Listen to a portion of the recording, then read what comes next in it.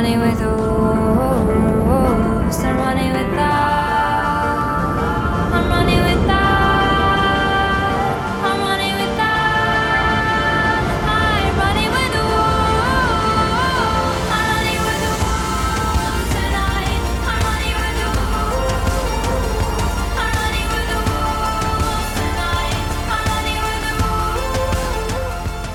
Oost. Chapter 22. I guess I expected him to run. But he didn't. He just stared at me, then at the others, then back at me. He was sitting in a beat-up little fishing boat with a small outboard motor. It suddenly occurred to me that he probably scared the killer whales off with his engine. I kept looking at him. He kept looking at me. I didn't know what to do, or what to say. So I waved and said, "Hi. How's it going?" He didn't say anything for a minute, just stared. Finally, he said, "You some kind of spirit or something?" I put my frozen hand on my frozen chest. "A spirit? What makes you say that?" I made a lame attempt at laughter. He grabbed his oar and paddled closer. He had a large, round face with slightly slanted black eyes and skin like well-worn boot leather. Inuit, I guessed. What with this being the frozen north? In any case, I was pretty sure he wasn't French. He was wearing a weird combination of clothes. Pants made of fur, mittens made out of some other kind of fur, and a shabby, big blue parka that could have come from Eddie Bowers. "You look cold," he said, when his boat had touched the edge of the ice. "I didn't think animal spirits got cold. You want a blanket?" He held up a huge piece of fur, dark gray and silver with light gray rings. The same kind of fur I had been in just 2 minutes ago. I took it and wrapped it around myself and under my feet while he drove a spike into the ice's edge, anchoring his boat. "How about your friends?" he asked. "They animal spirits too?" I guess so. He eyed me with more curiosity than fear, more interest than skepticism. He wasn't much older than I was. It seemed weird that a kid so young would be out all by himself in the middle of nowhere. Of course, I wasn't one to be calling anyone else weird. "My grandfather used to talk about animal spirits all the time. I just thought he was crazy." He spun his finger around his ear in that universal gesture of insanity. "But I always told him, 'Yeah, that's right, Grandpa.'" "Uh-huh," I said, covering my ears from the freezing wind. I mean, you never can tell, can you? He stared some more. "Tell your friends I have more pelts." "He has pelts!" I yelled a little too loudly. "How about if you guys all come on over and have some nice warm pelts?" Not that I was worried. Not that I needed company. The others came closer. The guy began handing up sealskins out of his boat. They were piled high, but a number of them looked as if they'd been burned. Scorch marks parted the fur. "Are you an eagle?" he asked Tobias, peering curiously at him. "A hawk, actually. A redtail. We're a very common species." "Not around here. The birds around here don't talk." Then he focused intensely on Axe. "What are you?" I could almost hear everyone sigh in relief. If this guy was a controller, he would A. know an Andalite when he saw one, and B. stay far, far away. "I'm an Andalite." "You a common species too?" A joke! I decided to like the guy. Besides, anyone who could be this laid back about running into our little freak show had to be alright. "That's a lot of sealskins," Cassie said, huddling within one herself. "Yeah, a lot. Not so good, though. All those burned ones barely worth hauling to the trading post. And anyway, they'll come off my quota. Bad." "How did they get burned?" Cassie asked, already knowing the answer as well as I did. "Those crazy Star Trek men, shooting seals with phasers and all. Like those people are using them for target practice or something. They show no respect. Makes me mad." "Star Trek guys?" I said. "Yeah." he replied. Then, Oh, I guess you animal spirits don't watch TV, huh? You need to get a satellite dish, spirit boy. the name's Marco. That's Jake, Rachel, Cassie, Tobias. He's the one with the wings. And Axe. Axe isn't from around here. Hi, I'm Derek. Derek? I don't know what I expected to hear, but it wasn't Derek. Are you all alone out here? Cassie asked. Yeah. How far away is your home? Tobias asked. Oh, a ways. He cocked his head toward the west. The kid was talking to a bird, but he didn't even flinch. Couple of days. A couple of days? Jake said. Sure. I go on hunts every year. He said. Since I was a kid. And you hunt seals? Cassie asked, her voice level. Yeah. Derek cocked his head. You don't like hunting? Well, not like the crazy Star Trek guys. Hunting for sport, like it's a game. Yeah, we get guys come up here for that. Up from New York and Detroit. Shoot bears and caribou from helicopters. No respect for nothing, those guys. Those guys at the station, though, they're the worst. They're just crazy for killing. He cocked his head. That must make you animal spirits mad. We never exactly said we were spirits, Jake said. No? So what are you then? He asked. Aliens? He's an alien, I said, pointing at Axe. The rest of us are just idiots. The guy smiled. His expression hardened. He didn't like not getting answers. You have something to do with that station they're building. With those big ice creatures. With the spaceships. I shot a look at Jake. He shrugged. Yeah, we have something to do with them, I said. Yeah? He answered. Well, I don't like them. What are they doing up there anyway? They aren't any of those ecology people that come up here sometimes. They aren't hunters either. They're making a mess in the water, scaring away everything with their noise and their weird guns. Who are they? Who are you? I guess you could say they're the bad guys, Jake said. and we're the good guys. We came to destroy that station. Sounds good to me. Derek replied, like it was no big deal. Like we just suggested a visit to the local 7-Eleven. I hope you do. I worry Nanook's gonna stick his big nose around there and end up getting it shot off or something. Nanook? Jake said. Who's Nanook? Nanook's my friend. You don't know Nanook? Should we? I said. You must have seen him. He continued. He's been around here for the last few days. I've been following him. I like to watch him work. He's a very great hunter. Maybe we have seen him, Jake said, puzzled. What does he look like? Well, he's pretty big, with white fur. He began. Oh, him! Great. The Inuit comic. Yeah, we've seen him, You've been hunting him? Rachel said. With that? She pointed at the rifle in the bottom of his boat, and his short spear.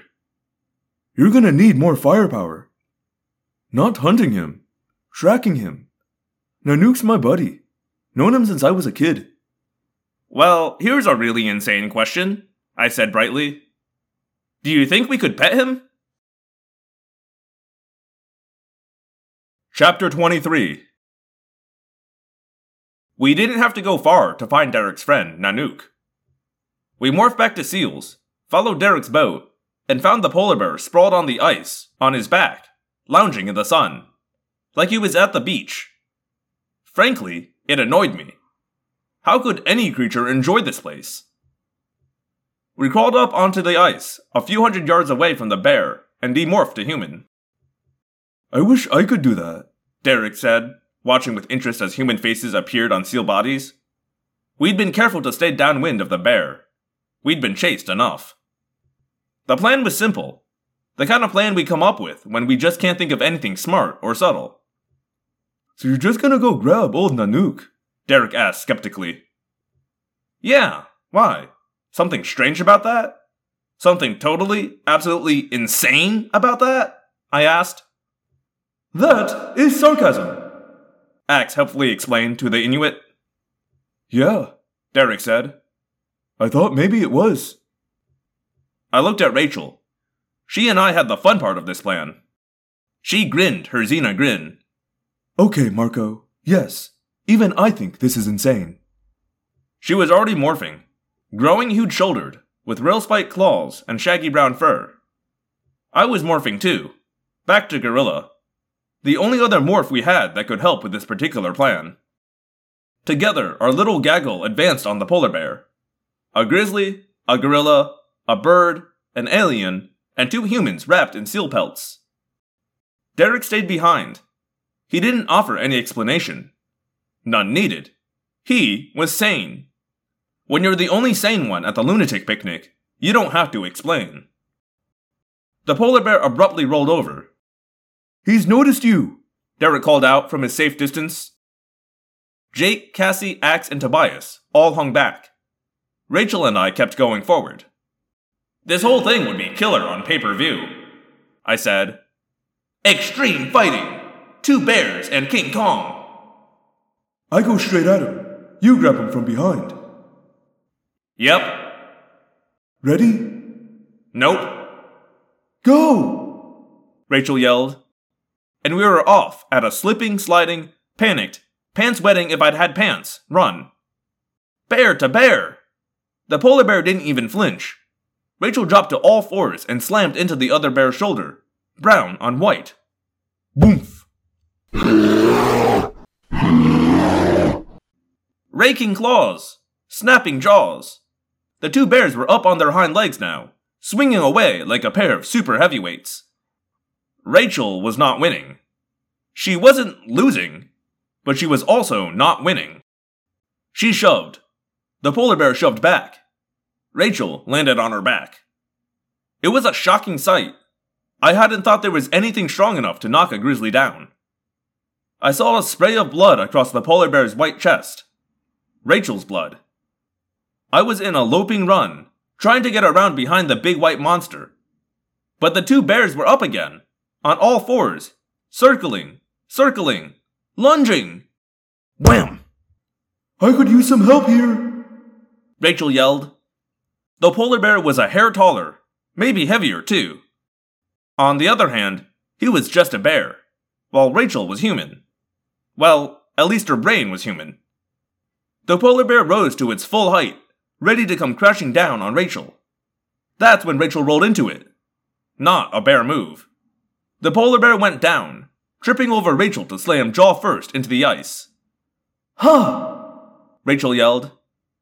Now I don't want your help, Marco. I'm taking this guy down myself. I considered it for a split second, but I was pretty sure Jake would not approve. I leapt forward and grabbed the polar bear's right arm. He shoved himself off Rachel and swung his arm to throw me off. He didn't throw me off, but he did fling me into a nearly flawless double axle.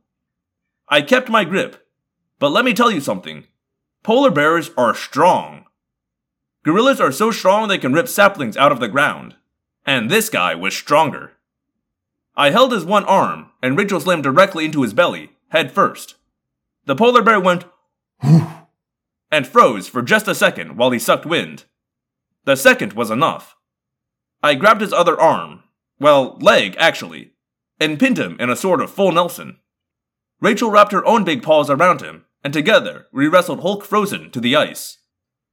Tobias swooped down out of the sky, complaining about there being no lift at all in this cold air, like that was the major drama. He sank talons into Derek's friend Nanook, and began to acquire him, while Rachel and I lay panting and counting our wounds. The bear went into the acquiring trance, and a few minutes later, we all had his DNA floating around inside us.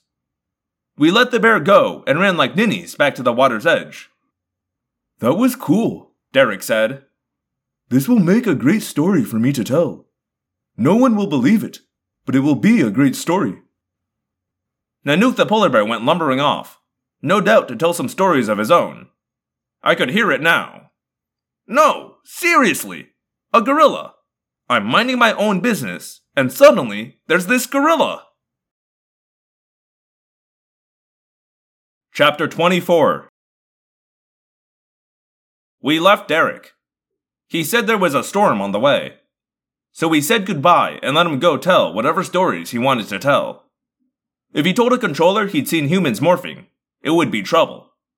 But it occurred to us that an Inuit village in the middle of absolute nowhere was probably not high on the Yeerk's list of places to take over. We had morphed the polar bear, giving Derek one last bizarre performance. Star Trek? Huh. He wouldn't be seeing this kind of thing on his satellite dish anytime soon. Now we were feeling pretty good. Better than we had since arriving here in Popsicle World. We had the morph for this place.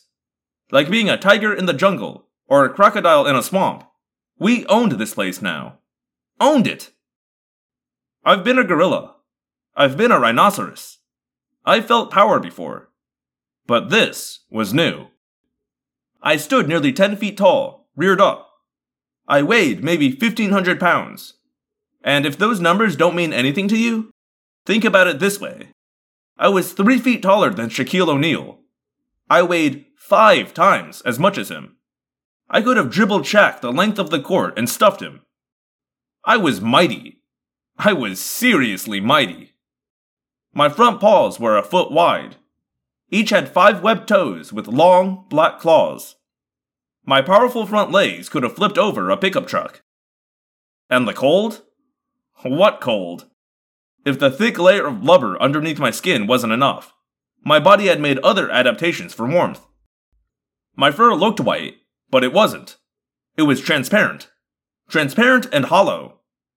Every bristle was like a little greenhouse, turning sunlight into warmth, which was absorbed by my black skin. I could see just as well as I did as a human, maybe a little better. Far better than poor Rachel in her grizzly morph. My hearing was only average, but my sense of smell was awesome. I could smell seals all over the place. Not much else to smell when you think about it. The bare mind that lay just beneath my human consciousness was no bubbling stew of emotions, no panic, no fanatic hunger. Nanook was calm, completely without fear. What was there to fear? He could go for weeks without eating. Hunting was more about play than survival. He actually spent more time lounging around than he did looking for food. We sauntered back toward the Yeerk base with the cockiness of Clint Eastwood going into the town saloon. It was a long walk, punctuated by refreshing plunges into the icy water. We ended up having to demorph, of course, and that was no fun at all. But then, it was back to being lords of the ice. Guess Derek was right about the storm, Tobias said. The wind was pretty bad by the time we came in sight of the Yeerk base. No new snow was falling, but the drifts were being whipped up and thrown around. Visibility was dropping fast. It may be helpful to us, Axe suggested. Jake was surveying the half-mile of scenery ahead, between us and the base. I'm thinking we approach from the water. Last direction they'd expect an attack to come from. The base came to within 100 yards or so of the water at one point. It was a collection of corrugated steel buildings, an unattractive bunch of structures placed seemingly at random. There were vehicles, snowcats, and big trucks, and motorized cranes. Nothing alien to the casual observer. Unless you happened to notice the big silver Venber bending steel with their bare hands as they built the main satellite dish. What do we do about them? Cassie wondered. Try and stay out of their way, Tobias suggested. How about afterward? Take them home and make them pets? I suggested. They are a unique species, Axe said. They may not be pure Venber, but I would dislike being the latest to exploit and destroy them. I said, You know, fearless leader, it occurs to me, we're big tough bears and all, but just exactly how are we supposed to destroy that base? Maybe we better focus on that first.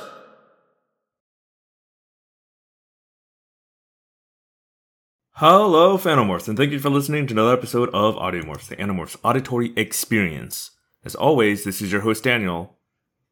And yeah, welcome to the penultimate episode of this book. The Extreme, is that what this one's called? I can never remember the title of these books. I go by the number, you know me.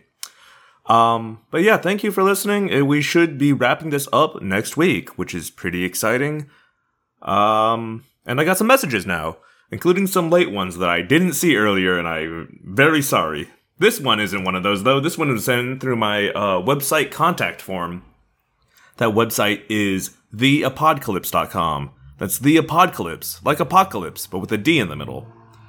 And this was sent in by Bryant, who says, "Thank you for your podcast. My husband and I have been using the official audiobooks to listen to the series, but found you when looking for alternatives to the Megamorphs and Chronicles. You're a lifesaver." Hey, Bryant, thank you for writing in, and no problem. Glad to be of service to you, because I know the official audiobooks, while they have finally overtaken me, haven't done those Chronicles and Megamorphs yet, so if you want those, there's only one guy you can go to, and that's me. But no, seriously, thank you for listening. I also have an email that I just totally, my eyes glazed over this last week, so I apologize for not reading this sooner, but Josh writes in, says, and that email is, of course, audiomorphscast@gmail.com. But Josh writes in saying, "Hello, Daniel. I didn't mention this greeting of gratitude in my previous email, so I'll do it here. I absolutely love your readings. Your voice acting and sound work have gotten so good, especially in the previous episode. I have a small confession to make before my big message. I was born after the last book was published, and I've only seen a few physical copies of some of the books at my school, all out of order. I didn't read them because I was lazy. I learned about the overall plot of Animorphs through spoilers, but thanks to you, I am hearing the real deal, and it's all worth it. Thanks to you, I have access to this amazing relic from the 1990s that still holds up today. Maybe more or less in some areas, lol. For what you have done, I am extremely grateful."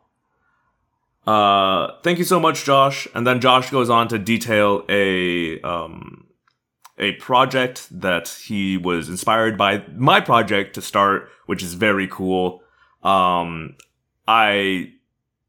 not gonna read it on air. I'm gonna let him announce it, I guess. Especially since it sounds like this is gonna be a very extended, years in the making sort of thing. But it sounds very cool. I'm rooting for you, Josh, and I'd be so excited to see it when it's done. So definitely shoot it my way whenever you finish it.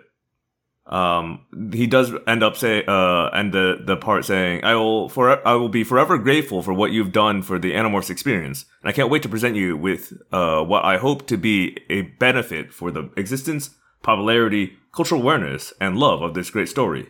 My name is Josh, and I believe one day the Andalites will come. Until then, we fight. Thank you so much for writing in, Josh. I'm so glad that you're really enjoying this podcast audio experience thing that we're doing here. And it's super cool that I've inspired you to do something. I think everyone should do a creative project, you know?